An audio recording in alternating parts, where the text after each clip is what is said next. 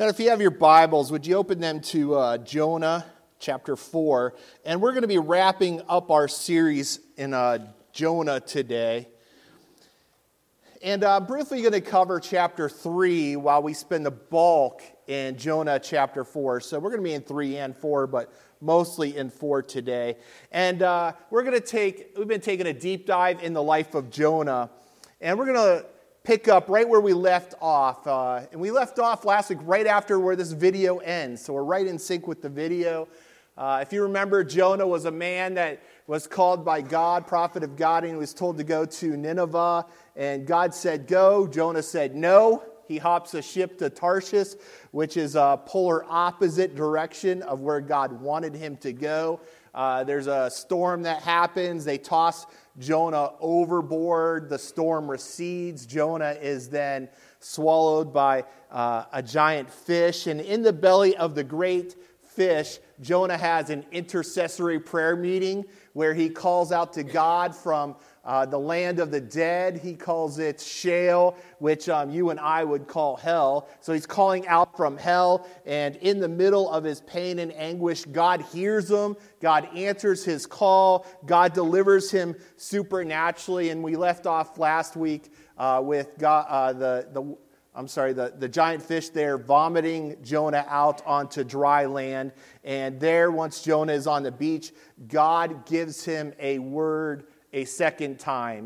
In chapter 3, verse 1, it says, the word of the Lord came to Jonah a second time. Go to the great city of Nineveh and proclaim to it the message that I give you. And we learned that God is a God of second chances. Amen? Amen. How many of you guys are glad that God give you a second chance?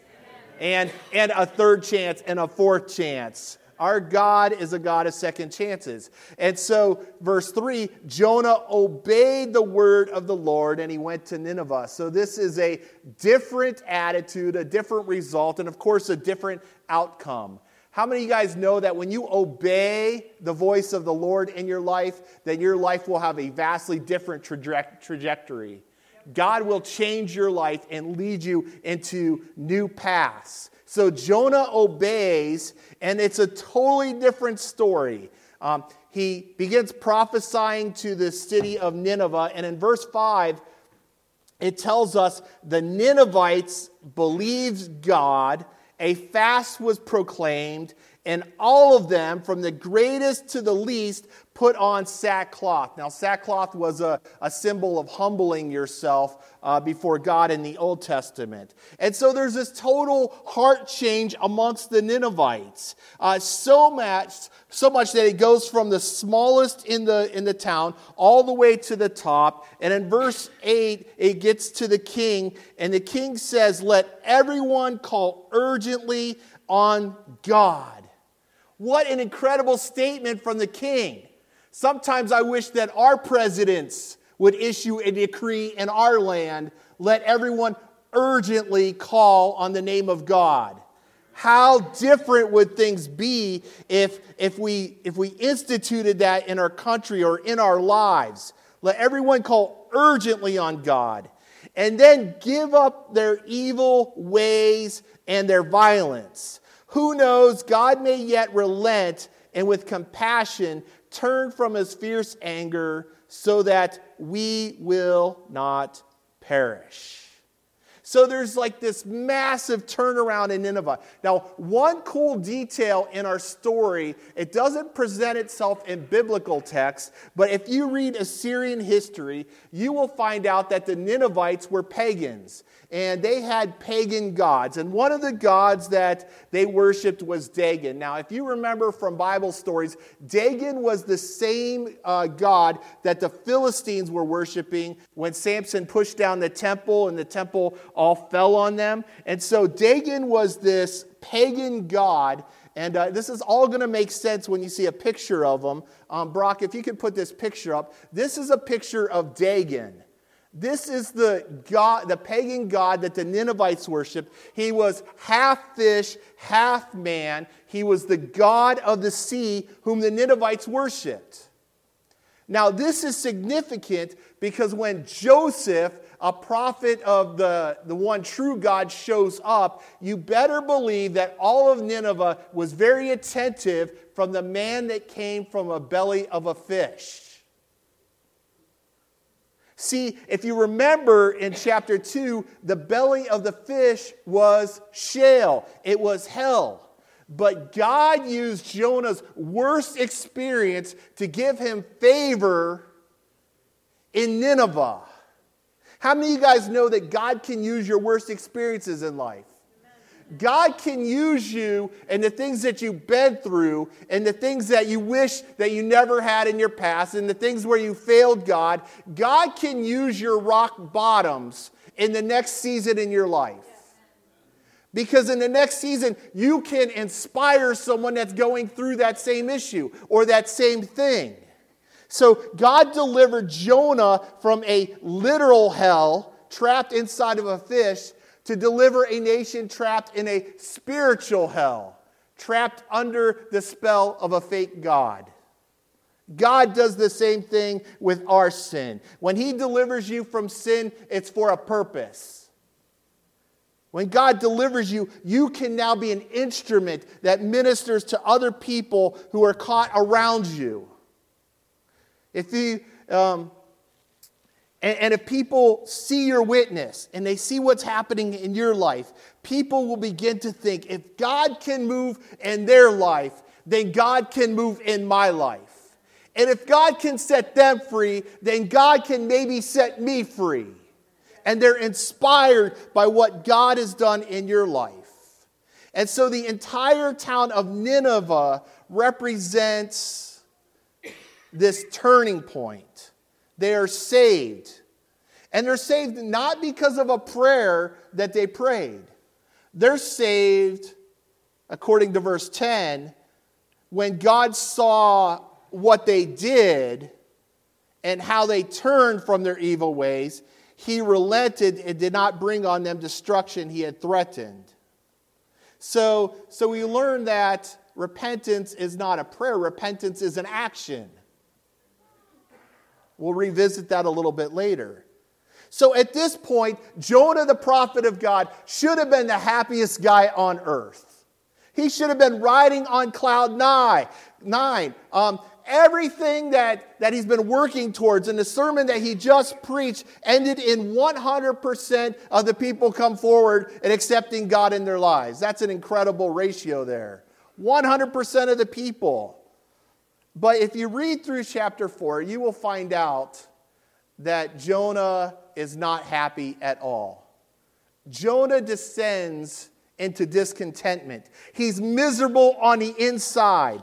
No matter how many positive things are going on around you, no matter how God is moving around you, Jonah is just miserable on the inside.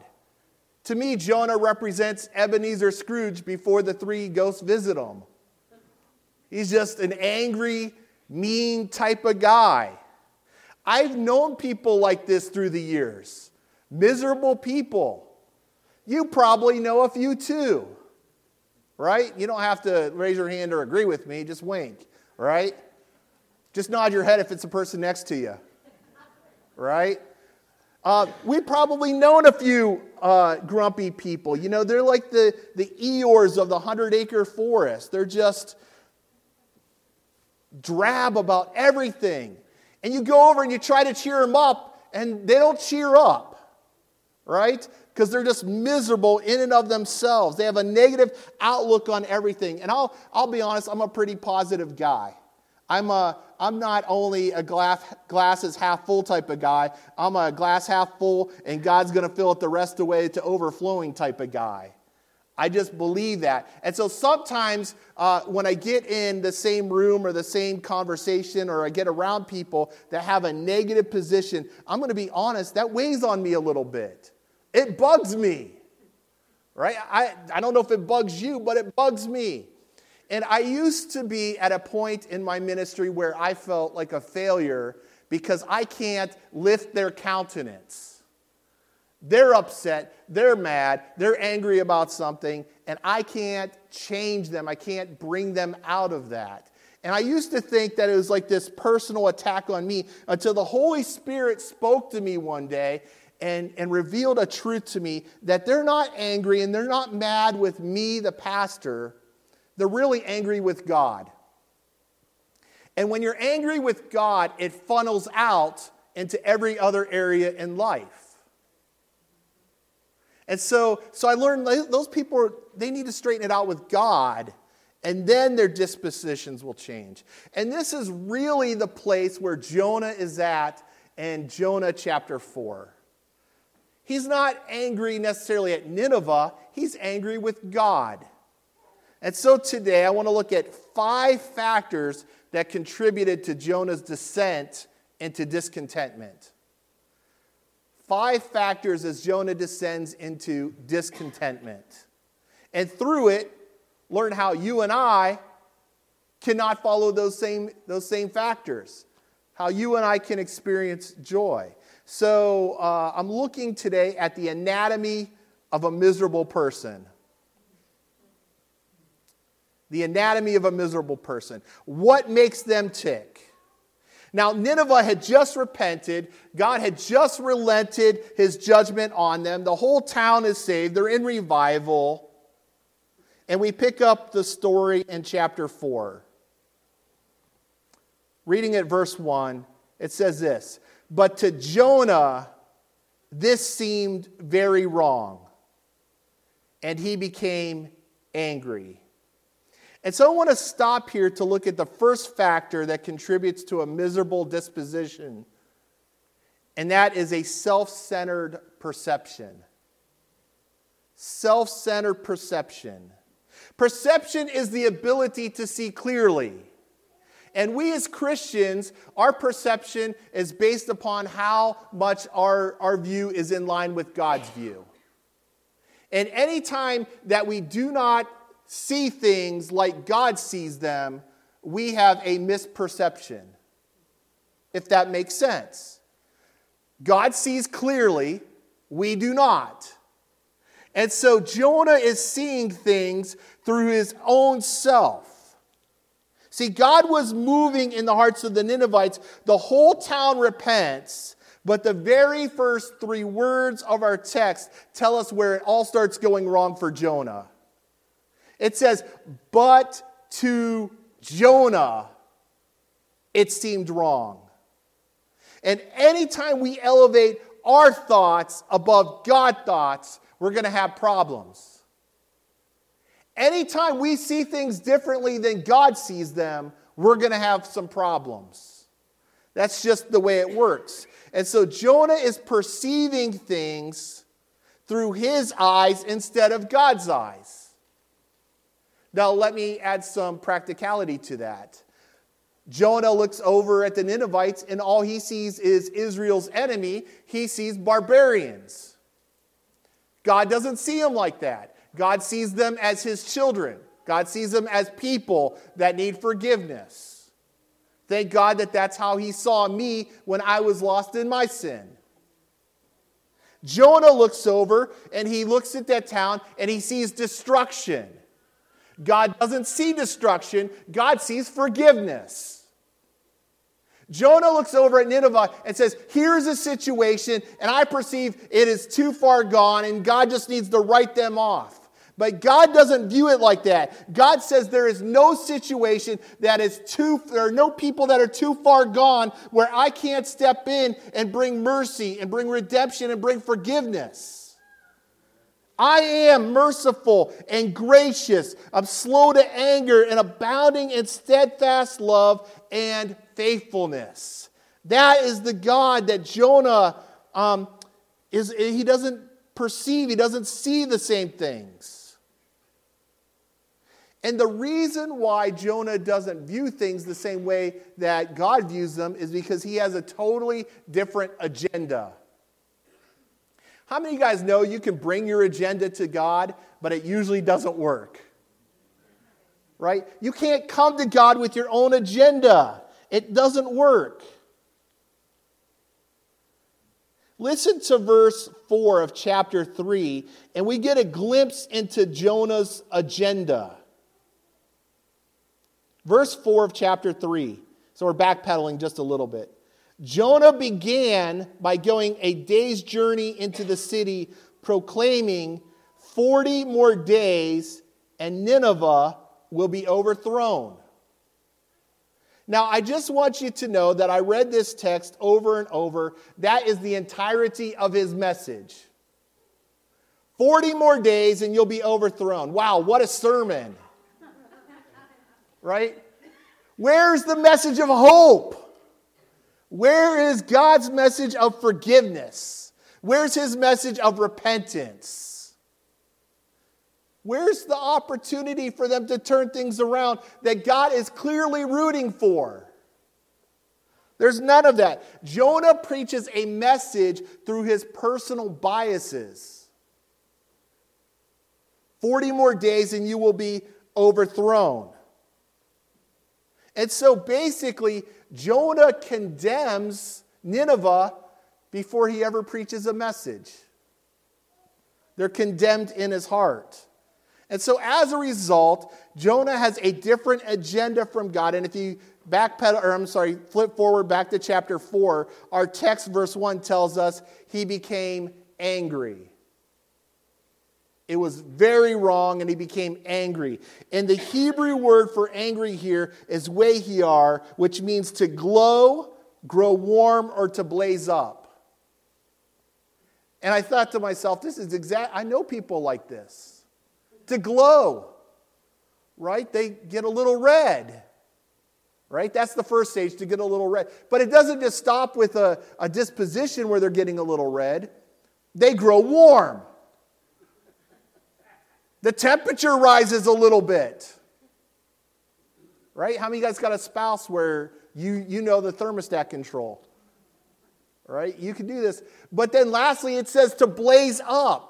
That's this idea of where Jonah is at. He's just irately angry. It's like, how many of you guys know somebody that goes from 0 to like volcano eruption in 2 seconds? Right? We probably all know somebody like that. It's a massive anger problem. And Proverbs 22:24, God tells us steer clear of people like that. Do not make friends with a hot-tempered person. Do not associate with one easily angered. We don't do that because they wear off on us. They affect us. Jonah's anger burned with him over the Ninevites and over God. And the reason we are given is there's probably three factors three reasons that factored into why Jonah was so angry. One, he just flat out hates the Ninevites. They're barbarians, they're evil, they're Israel's enemy, and he just has a prejudice against them. He just flat out hates them. Right? Like we do to Michigan. Right? Right. Now I'm preaching. I knew I was going to get an amen out of one person. We just don't like them. We're prejudiced against them. Not only maybe that factor, but also the factor that he was worried about his position in life. See, as a Jewish prophet, he could be seen as a Ninevite sympathizer. Hey, Jonah, I thought you were on our side. I thought you were on our team. I thought you were appointed to Israel. But now you're going over and you're sending a message to our enemy, the people that hate us. Maybe it was a pure thing.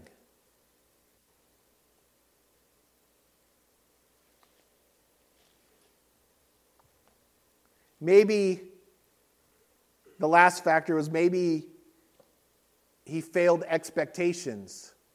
As a prophet, he's expected to what he says comes true. And in those days, if you were a prophet and what you what you said didn't come true, you would be labeled as a false prophet. And there's harsh warnings about false prophets. Deuteronomy 18:20 tells us that the penalty for false prophets is death. And so we just read in chapter 3, Jonah says 40 more days and you'll be overthrown. So on day 41, when nothing happens, Jonah has now crossed the threshold into being a false prophet. So maybe that's why his anger is burning within him. And he misperceives the entire situation. And he feels like God has chosen the barbaric city of Nineveh over him and his ministry.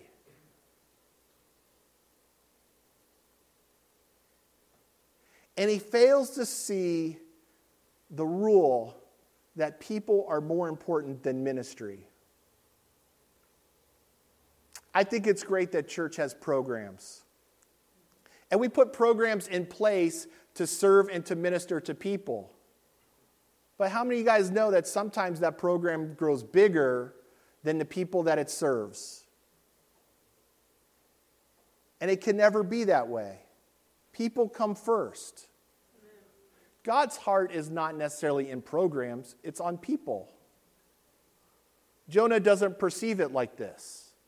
And Jonah feels like a victim in this whole manner. So his first factor in his descent into discontentment is a selfish perception. But it quickly spreads to a second factor. His selfish bad perception leads to a selfish attitude. A selfish attitude.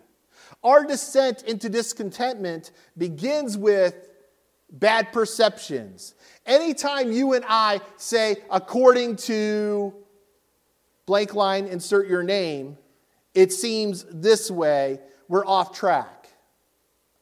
Anytime when I say, according to Ken, it seems wrong, it seems right, it seems this. It's a recipe for disaster, because it shouldn't be according to me, it should be according to God. And the seed of bad perceptions will grow into the plant of selfish bad attitudes. And this is how Jonah prays in verse 2. He says this. He prayed to the Lord, "Isn't this what I said, Lord, when I was still at home, that I tried to forestall by fleeing to Tarshish? I knew that you are a gracious and a compassionate God, that you are slow to anger and abounding in love, a God who relents from sending calamity." So it sounds here like Jonah has this crystal clear idea of who God is. God, you are gracious and you're compassionate. You're slow to anger, abounding in love. You relent from sending calamity. He nails God to a T. However, this wasn't a rallying prayer like, God, hallelujah, thank you, Jesus, that you are that way. He's praying that with a bad attitude, because I was rooting for the opposite team. I was rooting the other way. And I knew, God, that you're like that. So he's fretting because he knows that this is going to happen. He knows God is going to forgive them, and he doesn't want God to forgive them. And so he's angry with God. And his attitude in the prayer reflects that. And his bad attitude it really shines in a one word that he uses in there, and it's very telling of his attitude. He uses the word forestall. That is what I tried to forestall by fleeing to Tarshish. I tried to forestall God's plan.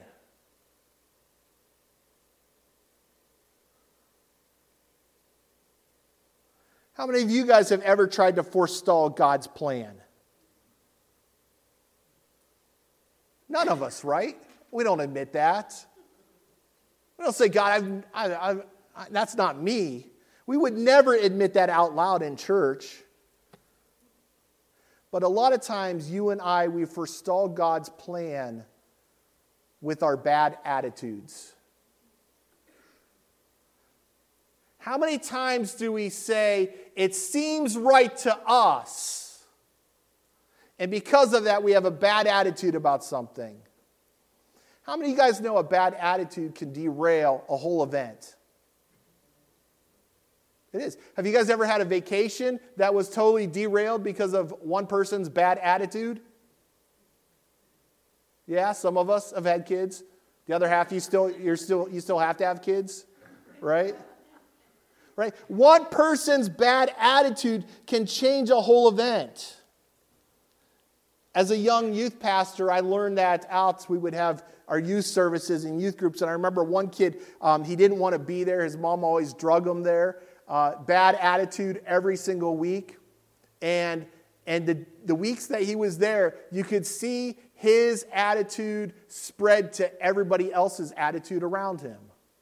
It was infectious. And he would forestall what God was trying to do. And so we had a rule in our youth group, check your attitude at the door. I still believe that's a good rule for us as adults. Check our attitudes at the door. Make sure we're in the right mindset. See, you and I can't be angry at God for too long because our boxing arms are too short. We're not going to win against God. So he does not only have a selfish perception, he has a selfish attitude. Which leads me to the next level of discontentment for Jonah. The third factor is he has selfish intentions. How many of you guys know that if you have a bad attitude long enough, it works itself out into actions? Jonah has a bad attitude and he's had it for a while. And despite everything he's been through, despite the Ninevites receiving God's grace, despite the revival that's happening around him, Jonah does very little to repair the attitude that's within him. If you keep a bad attitude long enough, it will work itself out into bad intentions. Listen to Jonah's plan to remedy his entire issue, his entire undealt with issue. This is Jonah's plan in verse 3, the end of his prayer. Now, Lord, take away my life, for it is better for me to die than to live. He would rather die than to... This is a bad place to be, folks. He's got bad intentions. He's once again in a place where he wishes he were dead. After God supernaturally provided a fish to save his life while he's bobbing in the depths of the ocean, while God supernaturally spared his life and delivered him to dry land, while God used him in a mighty, powerful way to bring revival to the town of Nineveh, Jonah had not changed one bit. And this is the sad part of the story. To be a part of what God is doing and to see God moving all around you and to never let it penetrate inside of you. To see God change everything around you, but to not let God change you on the inside. It's a shame. Friends, repentance is not prayer, it's an action. Numerous people today will go to church all over our world and never let God change them on the inside. And it's sad. And it's extreme and it's dramatic, the prayer that Jonah has. Jonah says, I would rather die than change. Some of you guys know some people like that. Probably some stubborn men, right? They would rather die than change. Every time that you and I do not allow God to change us on the inside, we flirt with our own spiritual death. We say, God, I would rather die than allow you to change me. In our anatomy of a miserable person, it just doesn't stop with self-centered perceptions and selfish attitudes and selfish intentions. It gets even worse. If we don't check ourselves, it leads to self-justifications. And this is the point where you know someone is really wrestling with God. Because they try to validate their position before God and before others. This is the point in churches where usually gossip starts rearing its ugly head.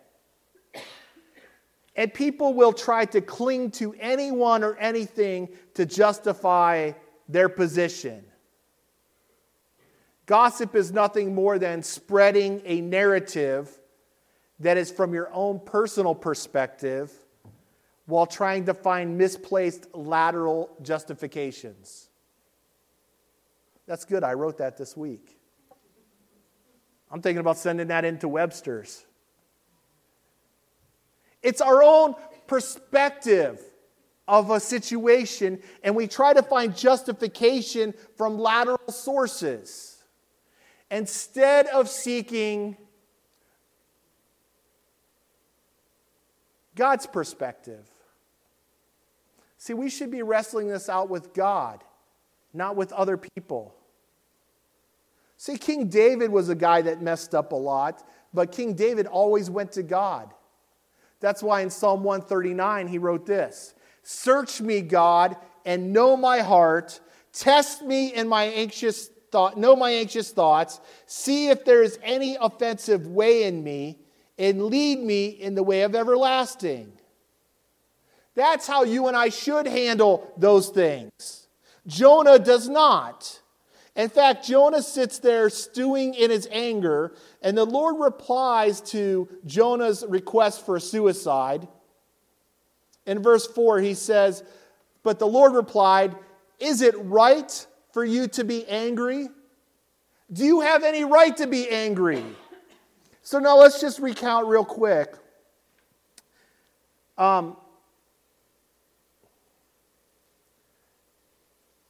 God wants to save the Ninevites.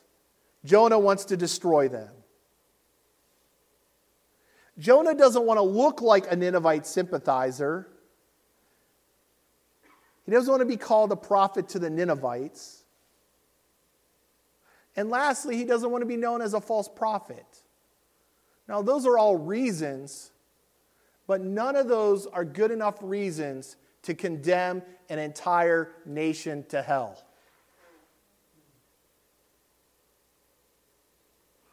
So the answer is no. No, Jonah doesn't have any right. I want you to know that you don't have any rights either.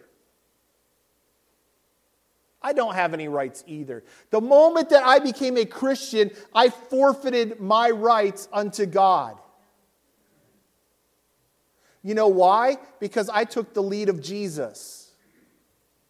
Jesus is the first one. He's our example. Jesus wasn't quite sure he wanted to go to the cross. And feeling the full weight of it in the garden, Jesus prays that prayer, "Not my will, but your will." Right? I'm yielding all of my rights to allow God's rights. And I can't help but think, if Jonah would have prayed that one prayer, if he would have just said, "God, I see what you did with the Ninevites. This is not what I wanted, but it's not about what I want. It's about what you want." If Jonah would have prayed one prayer, the end of the story would be different. His discontentment could have been lifted. He might have found some peace and some joy in his life. However, Jonah does not feel that way. He clings to his rights. We're going to get to that in a second. He feels justified in his bad perceptions, his bad attitudes, his bad intentions, so much that in verse 5 it tells us he leaves the city. Jonah had gone out and sat down at a place east of the city. There he made himself a shelter, sat in its shade, and waited to see what would happen to the city. So how mad do you have to be at God that you leave the place that God told you to go to? How disgusted and angry and mad inside do you have to be to leave that place God has for you? See, when you start justifying your behavior, you will always find it miserable in the place that God's called you to. You'll be upset. You'll be mad that God's doing stuff around you. When you start justifying yourself, you'll be angry. Anytime we feel justified in our behavior, we sink another level deeper in discontentment. And Jonah leaves the place that God told him to go to. And guess what? He goes there and he sits down to wait to see what would happen. In his heart, he's still rooting for Nineveh to be destroyed. He's still hoping there would be a Hail Mary with 1 second left on the clock. He's still rooting for that. Once you step outside of that place that God has for you, it leads you to a fifth factor, and it's selfish perspectives. Really selfish perspectives in life. We talked a little bit about this last week. You know, we talked about my beat-up Plymouth Volare that I had. You know, the car that the doors would freeze and I'd have to thaw them out with water, and then I couldn't get the door shut, so I'd bungee strap, across it. The piece of junk car. And I always felt like it was God's punishment, like God was humbling me for something I've done. Probably in those days, a lot of things that I'd done, right? But I always felt like, man, this is punishment. I hate this car. But it was really provision. It was really God's way to get me to and from school. The car did its job. And we talked about that. That sometimes God's provision and punishment look like identical twins in our lives. And the only way that you and I can tell the difference is our perspective. It's the only way we can tell the difference between them is our perspective. And Jonah's here, and he's got a selfish perspective. He goes up on this hill, and he's waiting. He's overlooking the city. He's hoping for their destruction, and he begins to confuse everything that God brings into his life. So let's look at verse 6. Then the Lord God provided, there's that word again. He provided a leafy plant. And he made this plant grow up over Jonah to give shade for his head, to ease his discomfort. And Jonah was happy about that plant. Must have been a botanist. He's happy about that plant. But at dawn the next day, God provided a worm. There's that word again, provided. He provided a worm which chewed the plant so that it withered. And when the sun rose, God provided, there's that word a third time in this text, a scorching east wind, and the sun blazed on Jonah's head so that he grew faint. And he wanted to die, and he said, it would be better off for me to die than to live. Not changed one bit. And God questions him again. Jonah, is it right for you to be angry about this plant? Only the last time Jonah was silent, Jonah now has enough gall to verbally justify himself to God. And he said, it is. And I'm so angry, I wish I were dead. Jonah loves that plant. Jonah loved that plant for one day. That plant was his buddy. I'd imagine Jonah, I don't know if he was bald, but I imagine he was bald.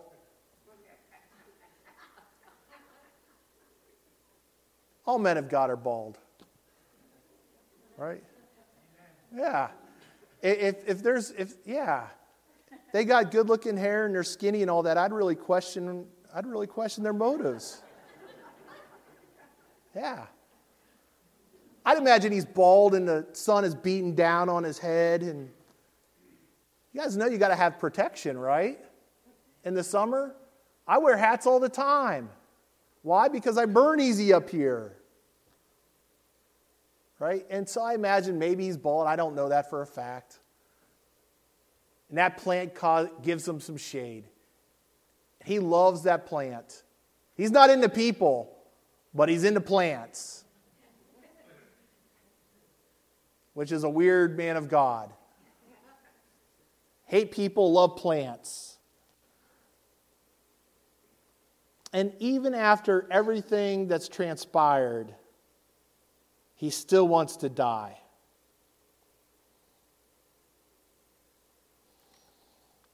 I know people like that. I know people that they don't like people very much. But man, do they love their car. They don't like talking to people. But man, do they love their Harley. You guys know anybody like that? We love stuff.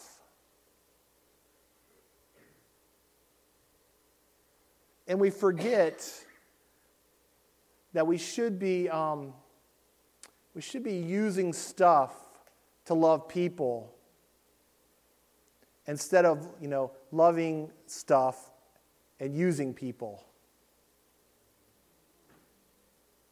So many times we get that confused.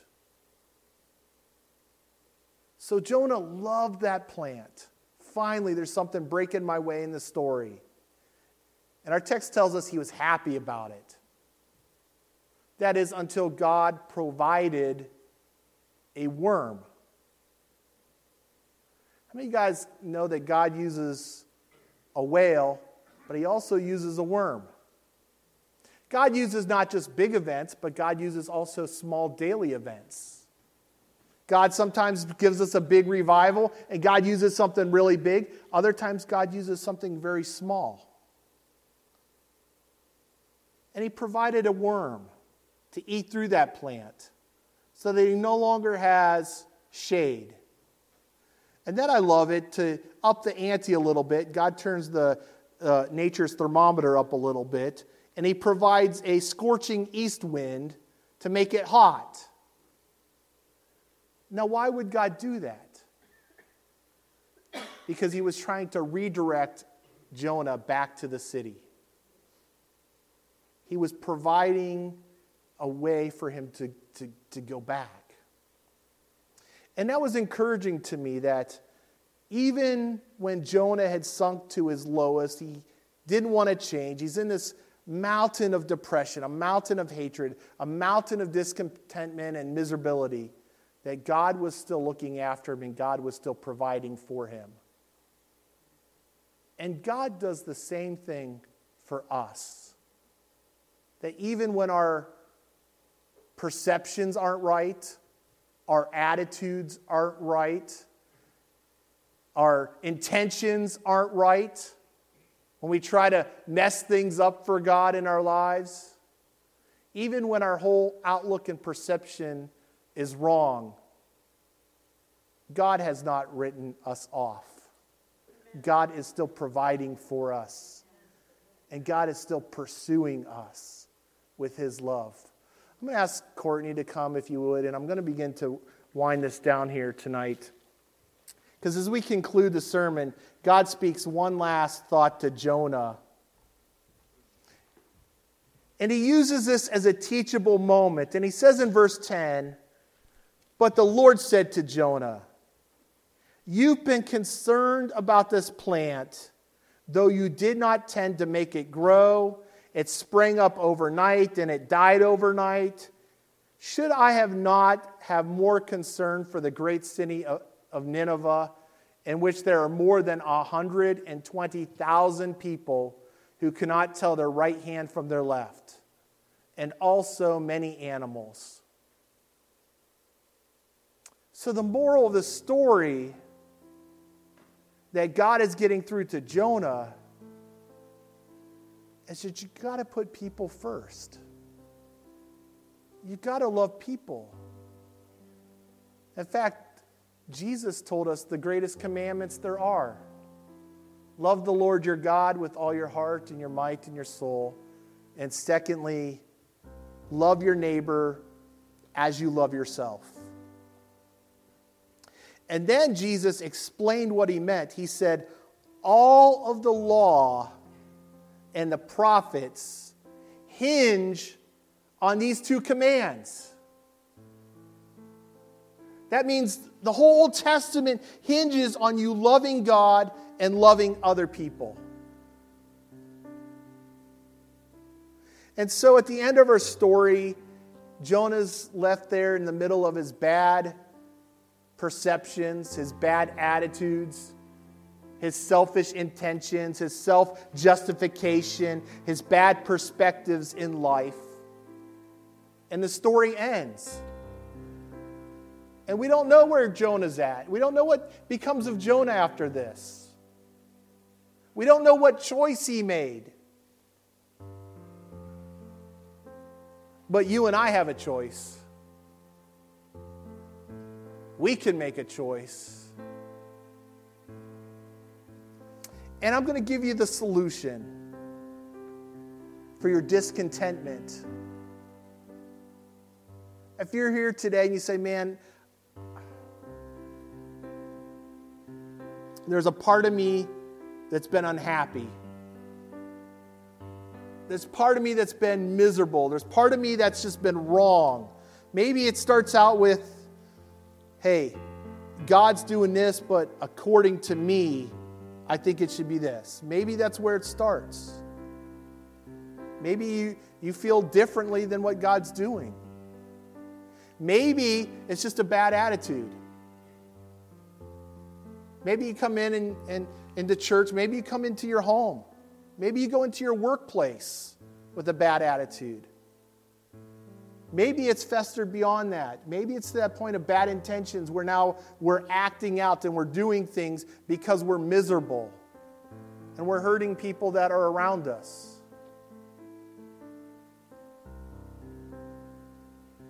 Maybe we're at that place where it's so bad that we think we're doing the right thing. We're justifying our actions before God and saying, yes, God, I have rights. I have a right to feel this way. Maybe we're at that point where it's just a bad perspective in life. The moral of the story is to have more concern for Nineveh than we do for all the other things in our life. Love other people. And so I found, you know what? The best way to get over feeling bad or miserable on the inside? Be generous to somebody else. Love somebody else. Put your focus off of yourself and put your focus on other people. And see if that doesn't change your disposition. That's why sometimes when you do ministry and you step into those places of need and you give a free bag of groceries to somebody in need, you're more blessed than they are. Because God is doing something on the inside of you. He's curing you of being discontent. That's why it is more blessed to give than to receive. Because God changes us when we put our focus on other people. Would you bow your heads and close your eyes in this moment? Because maybe you're here today and maybe there's an area of your life where you're saying, Pastor, man, you've hit the nail on the head. There's just something in my life where, man, I've been feeling discontentment about. And I'm just sinking. And maybe you're totally gone like Jonah, but maybe you're just in that middle step. You know what? Allow God to do something in your heart today. Allow God to change you on the inside. Don't be like Jonah and not allow God to do something in you. Maybe you're here today and you said, Pastor, man, there's something I just need to repent of, and I need to turn from it, and I need to get it out of my life, and I need to get right with God. You can do that right now in this moment.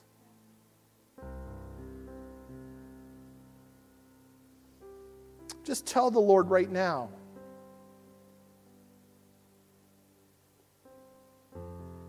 Maybe you're here and you say, God, man, I'm sorry for that attitude, for that intention.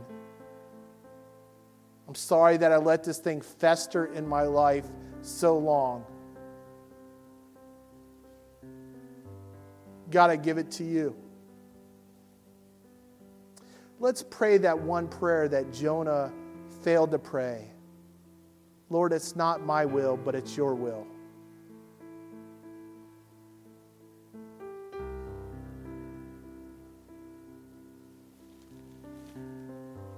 Lord, in this place, as you're dealing with hearts today, God, would you change us and make us more like you? Lord, help us not be like Jonah and descend into discontentment. Help us to have your heart and to see things like you see them.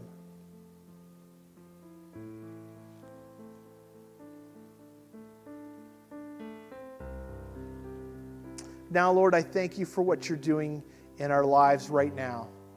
God, in this moment, God, Lord, you're dealing with us. Change us.